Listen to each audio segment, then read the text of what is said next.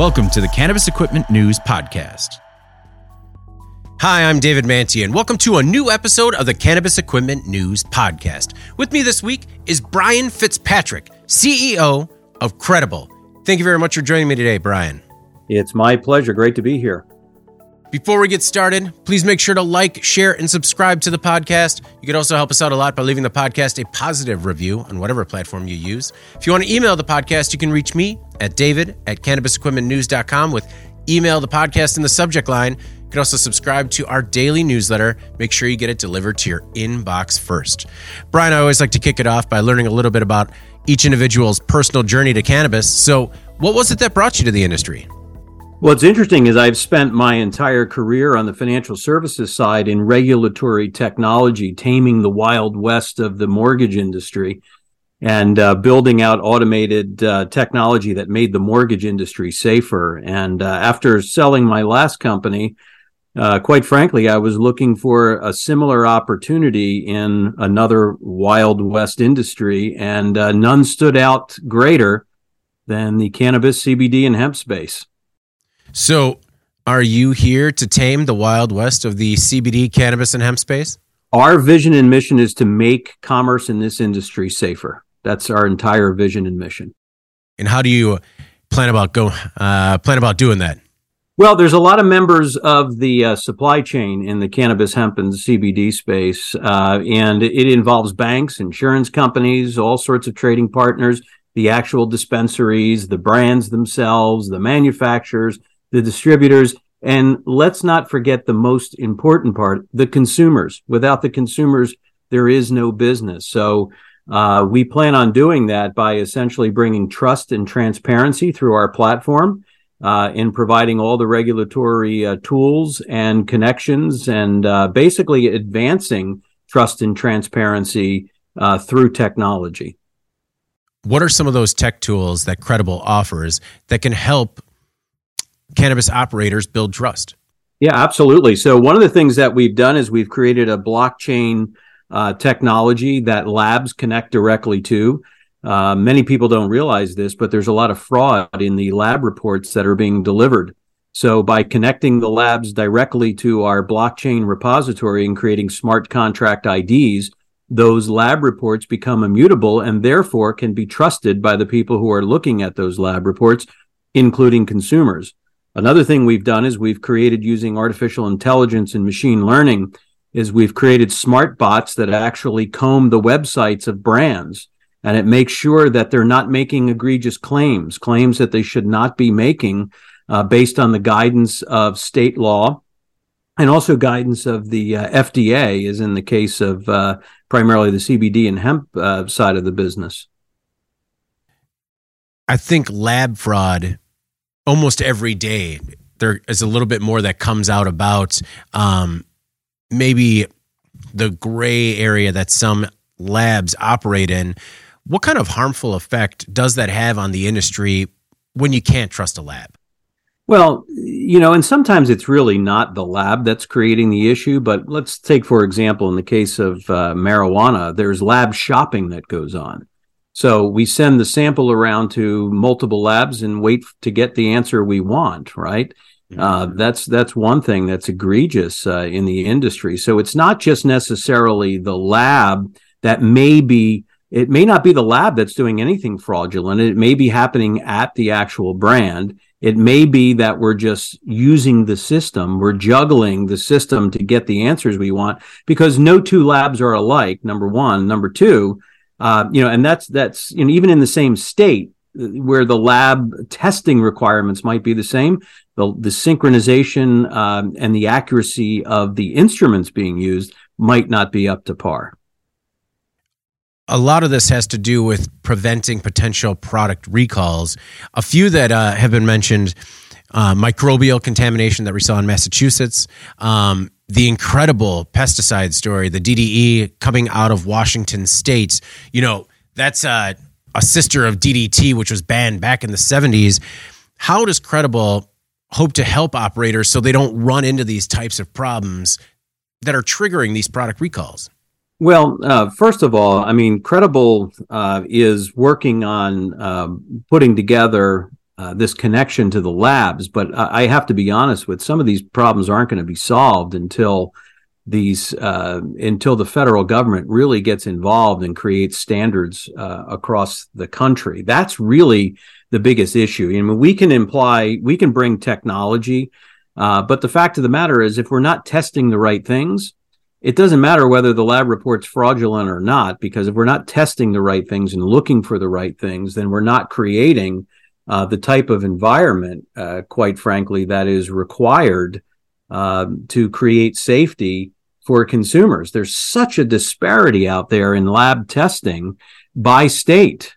And that's, we got to get to the root of the issue. So what we're doing is we're creating sort of the technology that overlays that compliance. We've got all the rules built into our systems, and we've also have the ability, once the lab report is done, to really lock it down. But there's a bigger underlying issue here, and that is, are they testing for the right microbials? Are they testing for the right things in the product to begin with?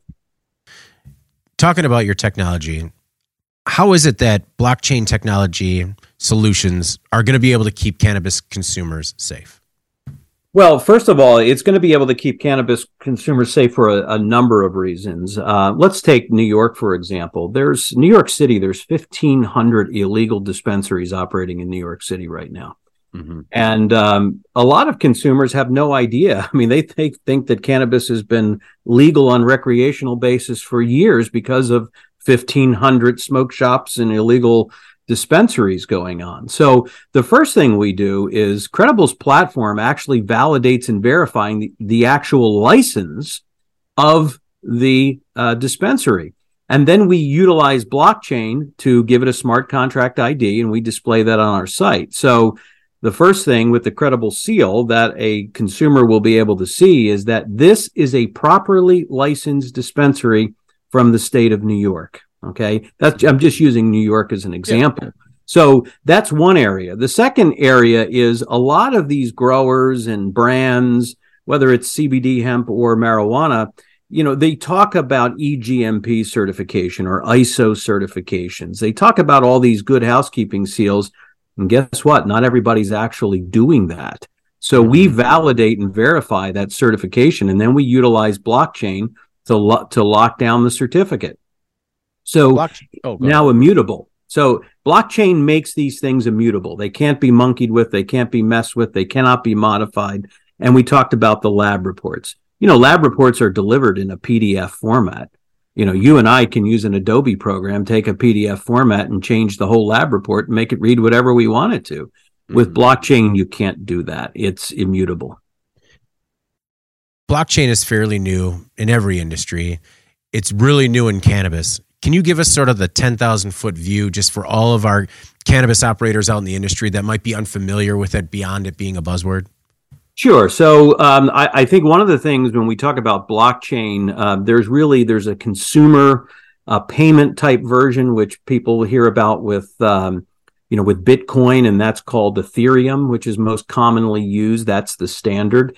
But in the B2B managed sort of network of blockchain, where instead of it being this big, giant open public ledger, it's a private managed ledger, which is what we use. And that's was a technology created by IBM, which is Hyperfabric Ledger, which is the version we use. So essentially, what you're doing is you're taking pieces and parts of a document or a piece of data, and you're breaking it all up and writing several hashes of that information across multiple, sort of repositories. You're writing these things in across all of these different sources, versus in a database.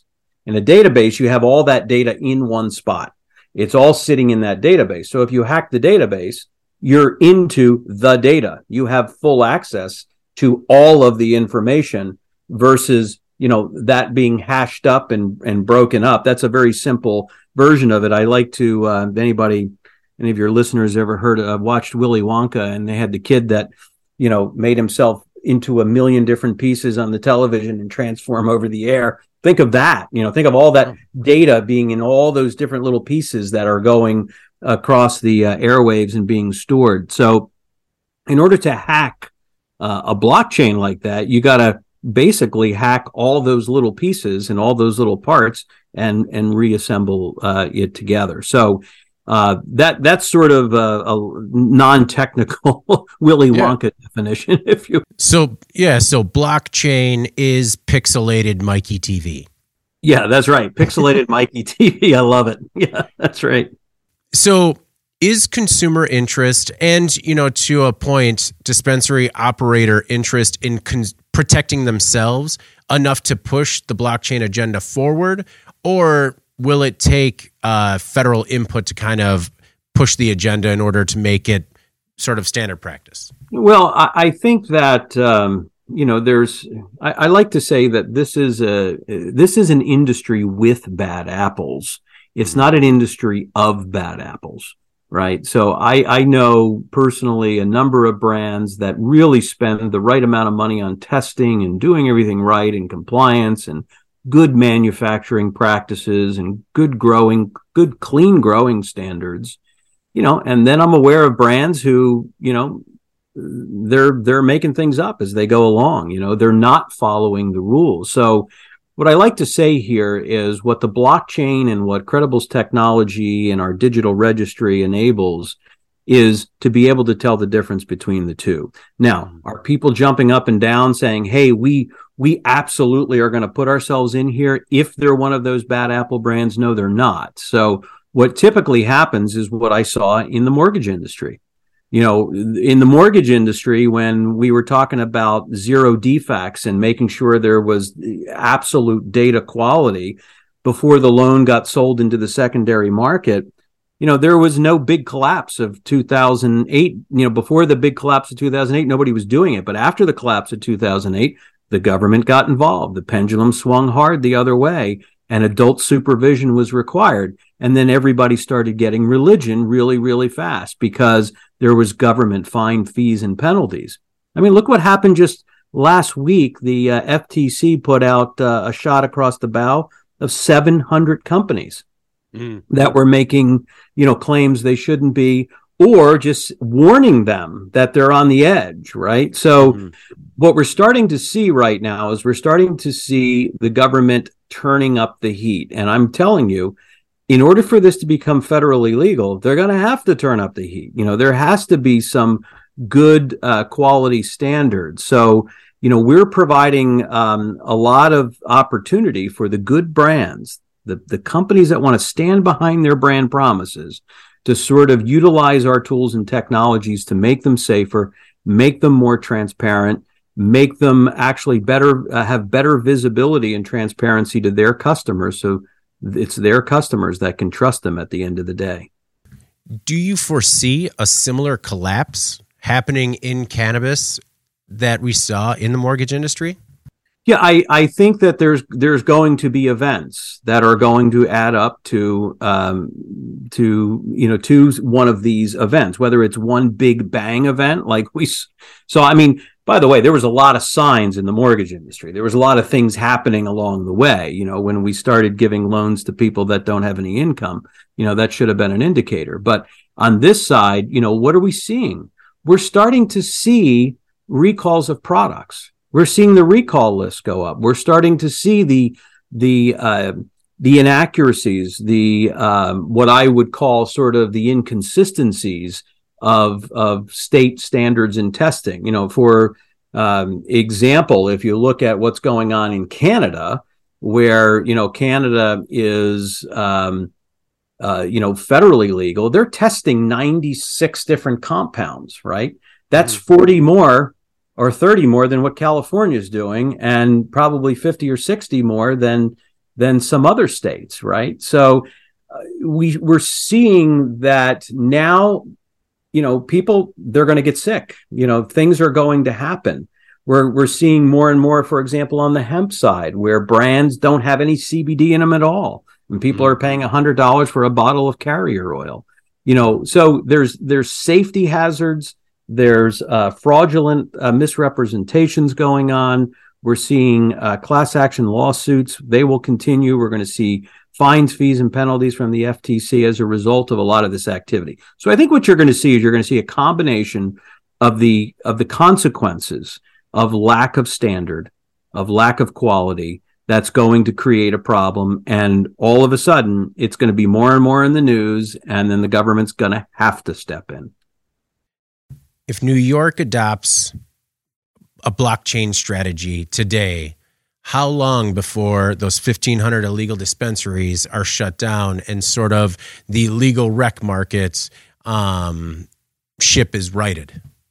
Well, let me give you an example of that. So in some cases, it's not just what bad thing is happening in New York. You could have a legal operator in New York, for example. So they're not even an illegal dispensary, but they're a legal operator in New York, and they're doing naughty things in West Virginia, for example. You have a multi-state operator who is violating law in one state and has issues in one state, but New York has no idea about it, right? So you've got this lack of visibility. You can't, by the way, that can't happen, for example, in the liquor industry, because there's controls at a federal level and there's transparency and visibility.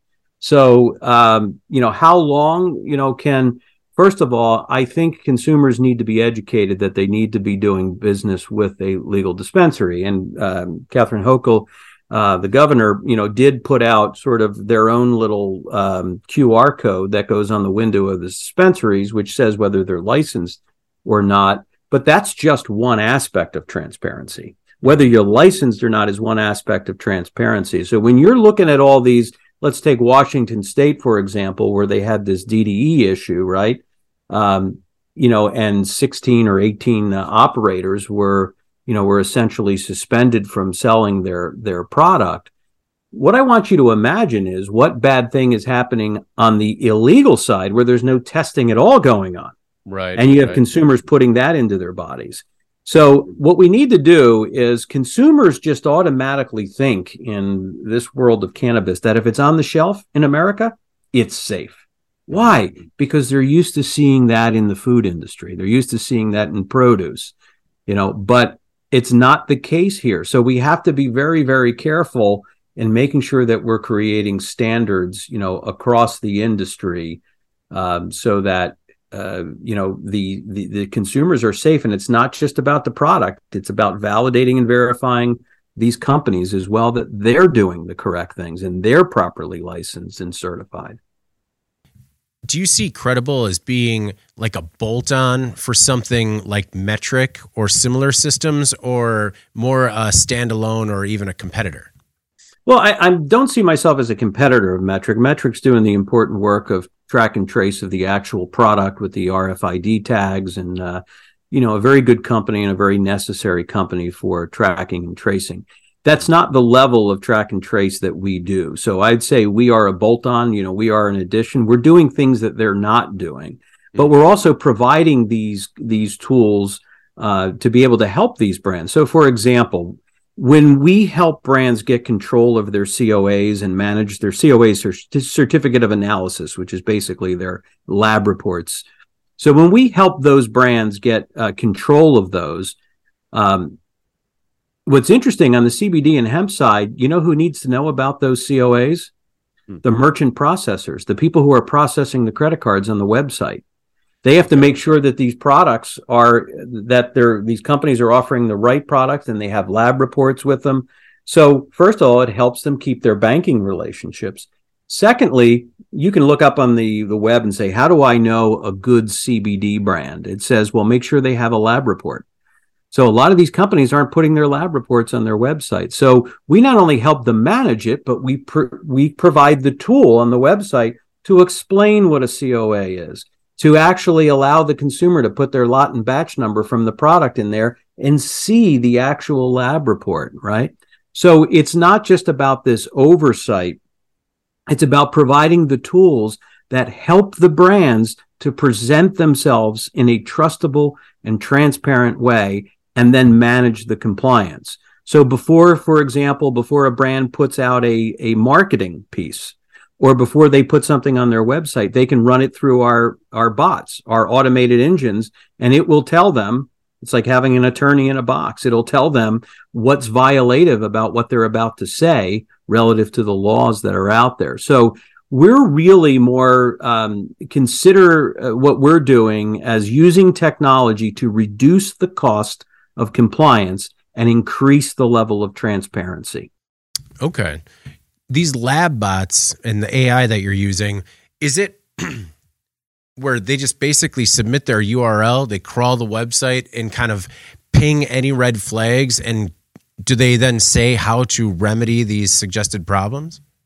Yeah. So, one of the things I promised not to take all the business away from the attorneys. So I had an attorney look at our technology and they said, well, that's what we do. And I said, listen, what we do is help them identify, right? And then we provide them the link to the guidance of what they should be doing. But they do need a lawyer. They should have a good counsel, a compliance attorney on staff or on retainer to help them really prevent those issues and what they should be saying. So we do provide some guidance there. We help find the issues before the accident happens, right? The problem with compliance in most industry is audit companies and compliance companies are very good to tell you what happened after the accident happened. What we're trying to do is to avoid the accident from happening in the first place. I've heard a lot of people raise red flags about automating jobs away. I still haven't heard people complain about automating them away from lawyers yet. Well, you know what? It's funny. I lecture at a couple of universities in New Jersey, and one of the things I talk about all the time is how automation and outsourcing is going to continue to grow. In American business, it's going to continue to drive productivity.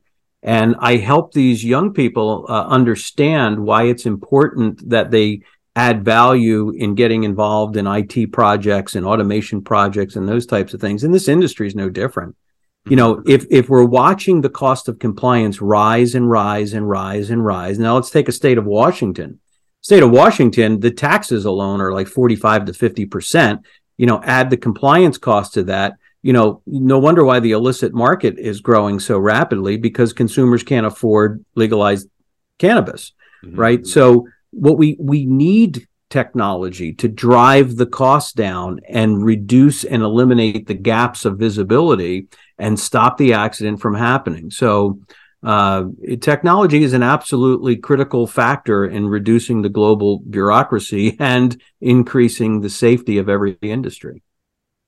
When it comes to how tech savvy the cannabis industry is, how would you describe it? Well, the way I would describe it is I think it's a new industry. So as we're just finding our way, I wouldn't say it's necessarily on the bleeding edge at this point in time. But and a lot of it has to do with the fact is we're still writing the rules. We're still defining the rules. So I would say from a tech savviness perspective, I'd say it's evolving. But when it comes to compliance, I would say that it has typically not been very advanced. But this is what I do for a living. I mean, my whole background is taking complex compliance rules and audit processes and automating them for the distinct purpose that I talked about, lowering the cost of compliance and giving better visibility to the stakeholders. What is the 2-lab rule that you propose? That I propose? Oh, sorry. Or the proposed 2-lab rule, and then your thoughts on it. Well, the proposed, I think you're talking about the Commonwealth of Pennsylvania that tried to actually impose a 2-lab rule after the fact, which was not necessarily a good situation. I think what they're trying to do is at different points of the process, right, early on in cultivation and then in processing, that you have a lab done at each step, which you probably should do anyway. But to me, I think the most important things is that's really not going to fix much from my perspective. What is going to fix much is if we standardize, the testing at a federal level. What many people don't realize is that this federalization issue has actually decreased the safety of this industry in many, many respects. And one of them is testing. So we don't have the benefit, by the way, that like the tobacco industry has or the food industry has relative to coming up with standards, with lab standards. I mean, the USDA and has a lot of different standards. The Department of Agriculture, they have a lot of information about different test results in different industries on things like pesticides, for example. Mm-hmm. Well, we can't apply that safety information about pesticides. In fact, if you buy a pesticide, it doesn't mention anything about cannabis because it's not approved for use because of this federal inconsistencies or the lack of federal regulation. So, before we even talk about like the 2-lab rule and all this other stuff, we need to standardize lab testing across the states at a federal level. And that becomes an area. So we have the problems in the industry are the types of what is being tested for. That's problem number one. We need to standardize that. Secondly, the frequency of testing. We do have to talk and have a dialogue about it and standardize that. So some states require that all cannabis products to be tested before they can be sold, while others require periodic testing or testing on request. And, that's like, it's all over the place. And then there's inconsistencies in the actual accreditation and the regulation of the testing labs themselves. So until we solve those inconsistencies, you can talk about 2 labs or all you want, but let's say the state of the Commonwealth of Pennsylvania wants to do that, but they're only testing for 40 or 50 things when they should be testing for 70 or 80 things. So, to me, it's like, that's not the dialogue to have. The dialogue to have is we need to create federal standards on testing to drive safety. Do you try to be a part of that conversation and get involved on the regulatory side of things? We do. I mean, we try to get as involved as possible. I mean, as you know, there's a lot of lobbying efforts going on in many regards. We try to be part of the dialogue. And what we really want to do is, because I have a lot of ideas, by the way, of how technology can be utilized to standardize a lot of this thing and control a lot of this these things like testing. And compliance and legitimacy is important, but we have to be careful at the same time is the cost of compliance and legitimacy can be a problem. So if you don't use technology to control this, then we create a safer environment, but one that nobody can afford to take part in. So technology has to be part of the dialogue when we're talking about compliance. It's critical. So you said you have ideas. How can tech be used to standardize and control cannabis industry? Well, it's interesting. I got involved in the mortgage industry when there was a issue with appraisals. Mm-hmm. So if you look at the mortgage industry, a home appraisal, you got a home appraisal over here, and then in this industry, you got a lab report or an appraisal of the safety of the product, right? Well, there was a problem with fraud in home appraisals in mortgage. So if I needed your home to come in at $300,000, I would have a conversation with my buddy who was the appraiser, give him 2 tickets to the Super Bowl, and make sure all my appraisals came in where they should be. Well, that wasn't helpful to the industry, right? So there was collusion going on. By the way, we have the same issue here. And I created technology in my last company that eliminated that collusion, right? By basically round robining through technology, the request of those lab reports. So you weren't always getting my appraisals. I couldn't have this Super Bowl conversation with you because the system would decide, here's an accredited lab that's approved by the state. We're going to send it to them. And by the way, that's sort of letting the cat out of the bag of some of things I've been thinking about, but that's one. And there's 2 other major parts of that I see that technology would eliminate collusion, eliminate lab shopping, okay, and increase transparency and safety to consumers. I've already drawn out many ways and ideas of that, how that can happen using technology. and also making it being able to contain the cost of it as well. When did you found Credible? So Credible was started in 2019. We started doing research in 2019, and then in 2020 we started building all the technology and platforms. So I'm a big believer of spending enough time to do research in a market, talking to all the different players, and then creating the roadmap of the technology from there, and not rolling it out too soon. So, Credible actually launched officially this year, even though we've been in business since 2019, because I'm a big believer in putting the right investments in R&D up front and actually having a robust platform before, you roll it out to the marketplace. What has been the initial reaction from the marketplace? Do some operators see you as a risk in terms of bringing the tech in-house, or is it generally accepted as a tool that'll improve their business? Well, I think that there's both, to be honest with you. And what I will tell you is that, when you look at the financial services side of what we do in helping the banks and helping the credit card processors, they see immediate lift. They're very excited about what we're doing because they've got lots of people running around doing what our technology does automatically, right? Mm-hmm. So, that's sort of very important because they see the use of the utility right away. So what we're doing, by the way, is we're getting brands in by giving them useful utility that they could use on their websites, that they can use to vet and verify their market. So what I would say is that the brands who are really focused on transparency and quality, they're embracing it. They're jumping in, they're getting on board. And, I should probably state, by the way, that we're going to be rolling to consumers. We're going to be launching a free app to consumers because I want consumers to be able to get the benefit of this research. Most importantly, what I want to be able to do is match consumers with quality brands.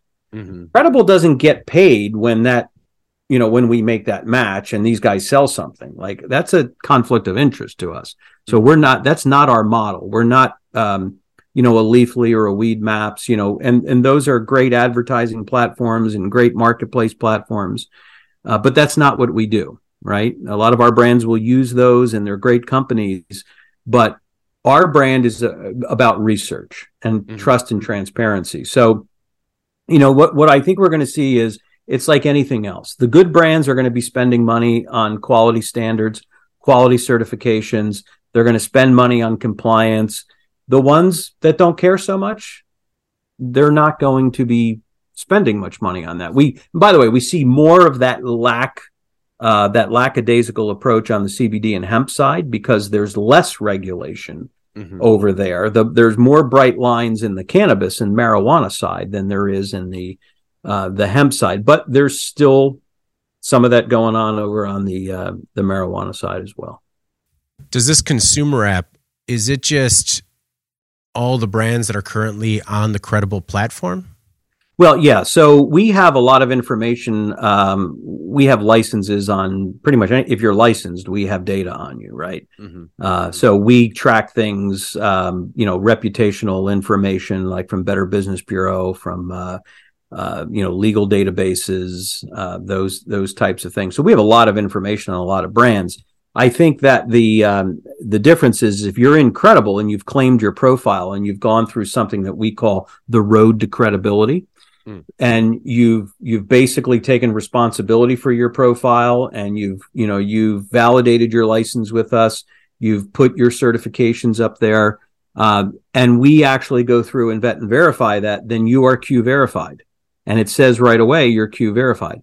If you're a brand that we don't have that information on, we just have tangential information that's public, then essentially we will say that this company is not Q verified, proceed with caution. That's the most we can say. So it's we're not trying to cast shade at those. I'm just saying we don't know anything. We don't know enough about you to be able to lead a consumer or a buyer to you. And that's really what our goal is to not only help these brands comply and stand behind their brand and give them the tools to reduce the cost of compliance, but to be able to increase transparency and be able to bring buyers to them that are interested in quality. When it comes to some of the brands that were early adopters with Credible, do you have any case studies as to an ROI that they realized or recalls that they prevented as a result of using it?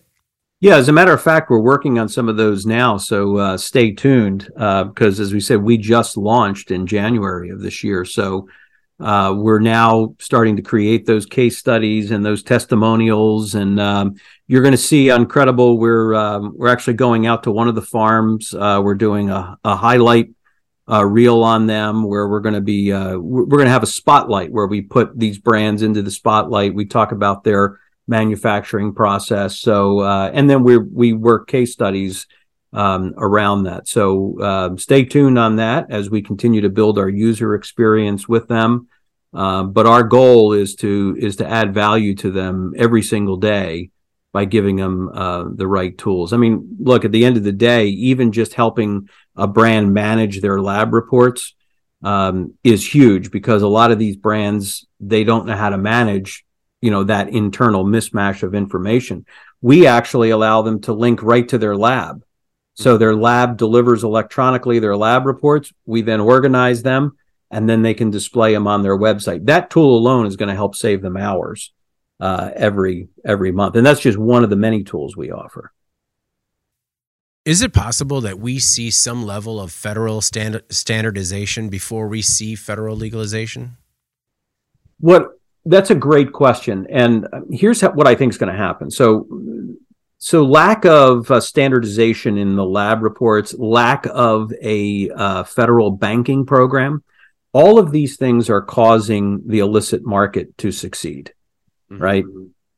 So what I think is going to happen is I think we're going to see legalization on the federal side first, meaning I think we're going to see a federal safe banking program that's going to give safe harbor to companies in legalized states to actually take credit cards and do bank transactions.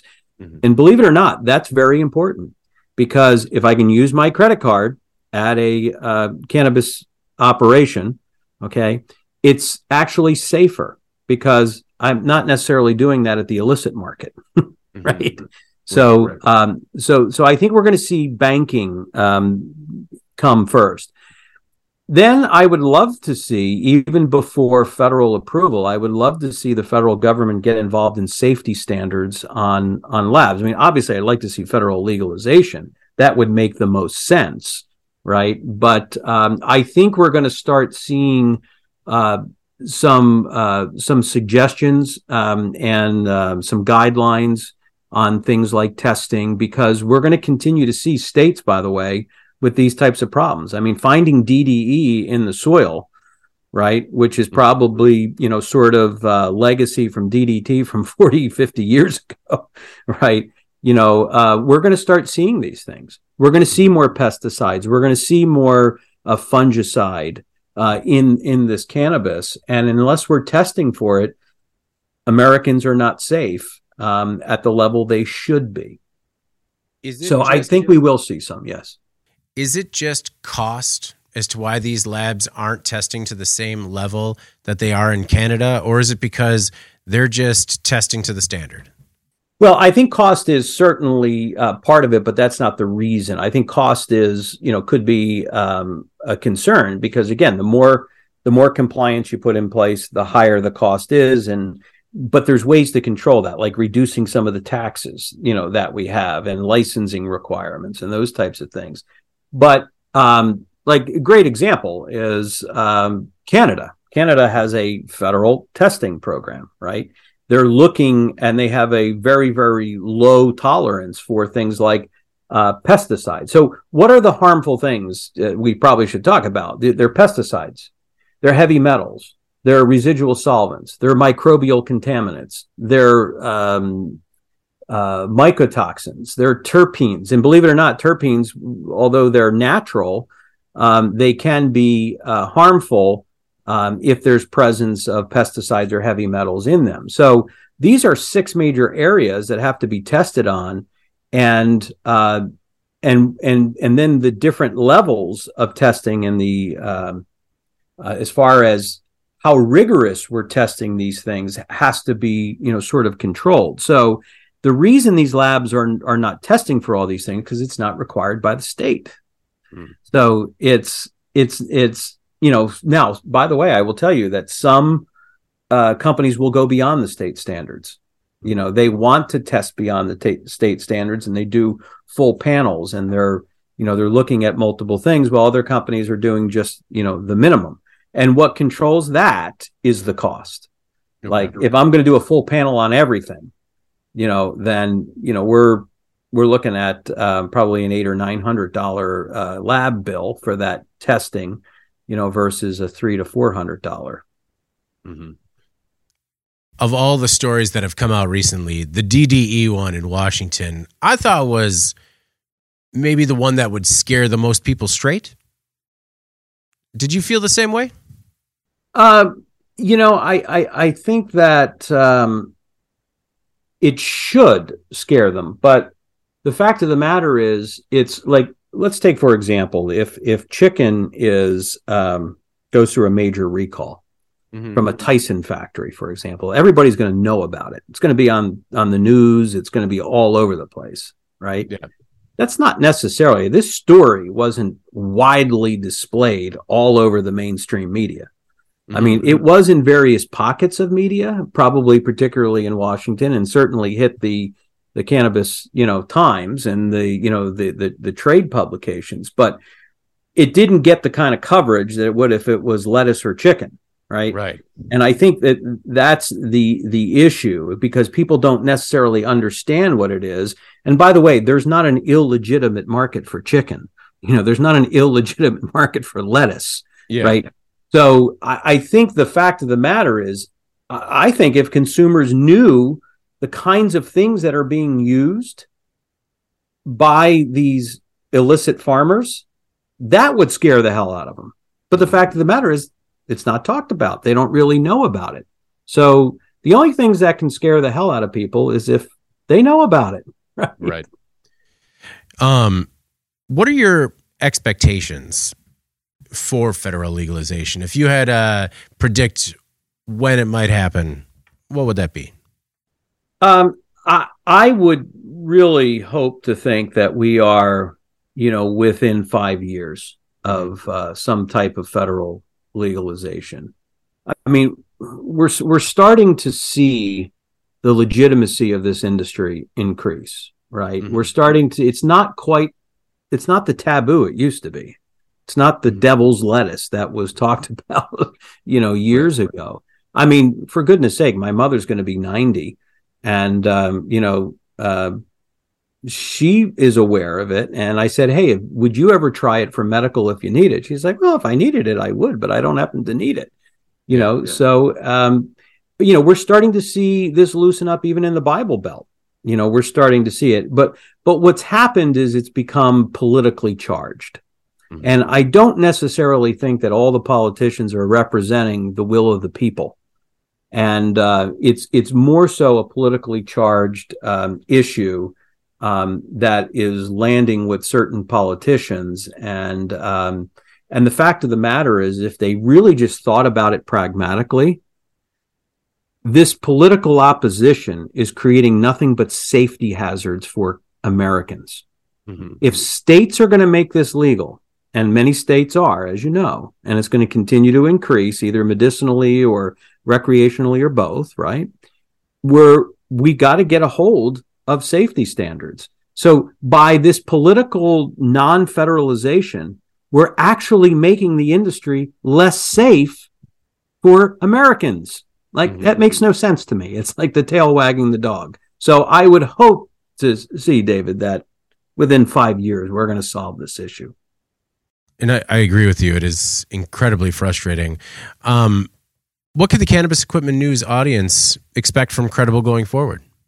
Well, I think, first of all, your audience can go to credible.com. That's Credible with a Q, QREDIBLE.com.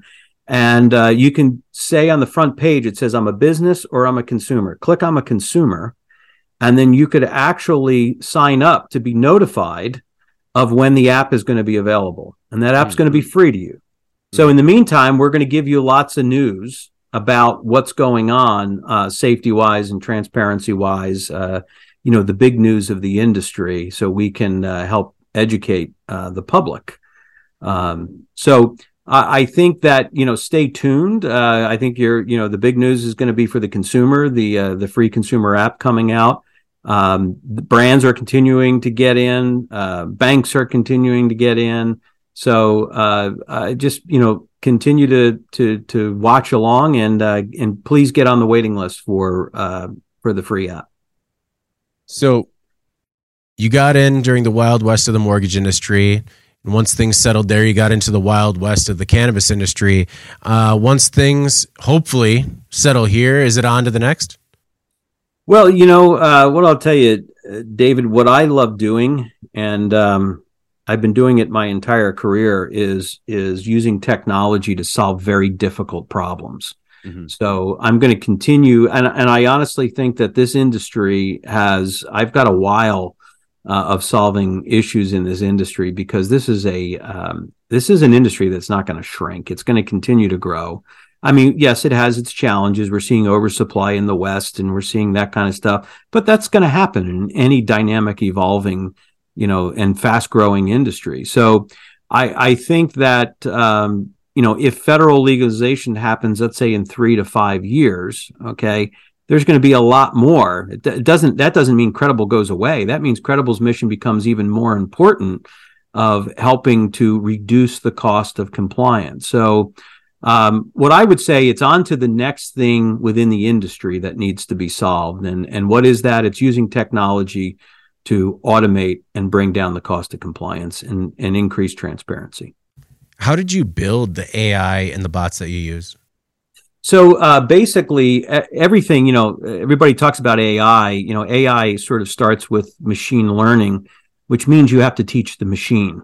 So the way we started basically was by feeding it all of the legislation and getting it to understand, how it can interpret the legislation, and then teaching it all the naughty words that it should be looking for: heals, cures, those types of things that that brands cannot be saying, right? Mm-hmm. So once you sort of teach the machine by feeding it lots of information, then the artificial intelligence sort of continues to learn faster, because now it knows all the terms, it knows what to look for, and it knows how to build upon itself. So and that's another reason, by the way, why we started several years ago, right? Even though we hadn't rolled out a product until recently, because we've been in the R&D process of teaching these machines, and then also watching each state and even the FDA guidance, that continues to be modified. So this is a very dynamic industry. It's changing every day. Brian, I want to thank you very much for your time today. I really do appreciate it. A lot of insightful things, and it'll be valuable to our audience. Is there anything we might have left out, or anything in particular you want to make sure we don't miss? No, I think it's great, by the way, that the manufacturing world is watching this and keeping an eye on this, because manufacturing safety and quality is absolutely job one. And it's like the difference between my last industry and the mortgage and this industry is nobody died from a bad mortgage. So I think that we really, hats off to you guys for really focusing and tuning into this industry and manufacturing. Keep up the great work there. I don't know, man. I had a relationship die because of a bad mortgage. No. Well, there you go. But at least you're still alive. You're still alive. Yeah, no, it was on the ropes anyways. That's great. Well, again, thank you for your time, man. I do appreciate it. All right. Thank you. Take care. All right. Well, before we get out of here, please make sure to like, share, and subscribe to the podcast. You could also help us out a lot by leaving the podcast a positive review on whatever platform you use. If you want to email the podcast, you can reach me at david@cannabisequipmentnews.com. You can also subscribe to our daily newsletter. Make sure you get it delivered to your inbox first. For Brian Fitzpatrick, CEO of Credible, I'm David Manti. This is the Cannabis Equipment News Podcast. We'll see you next week. Thank you for listening to the Cannabis Equipment News Podcast.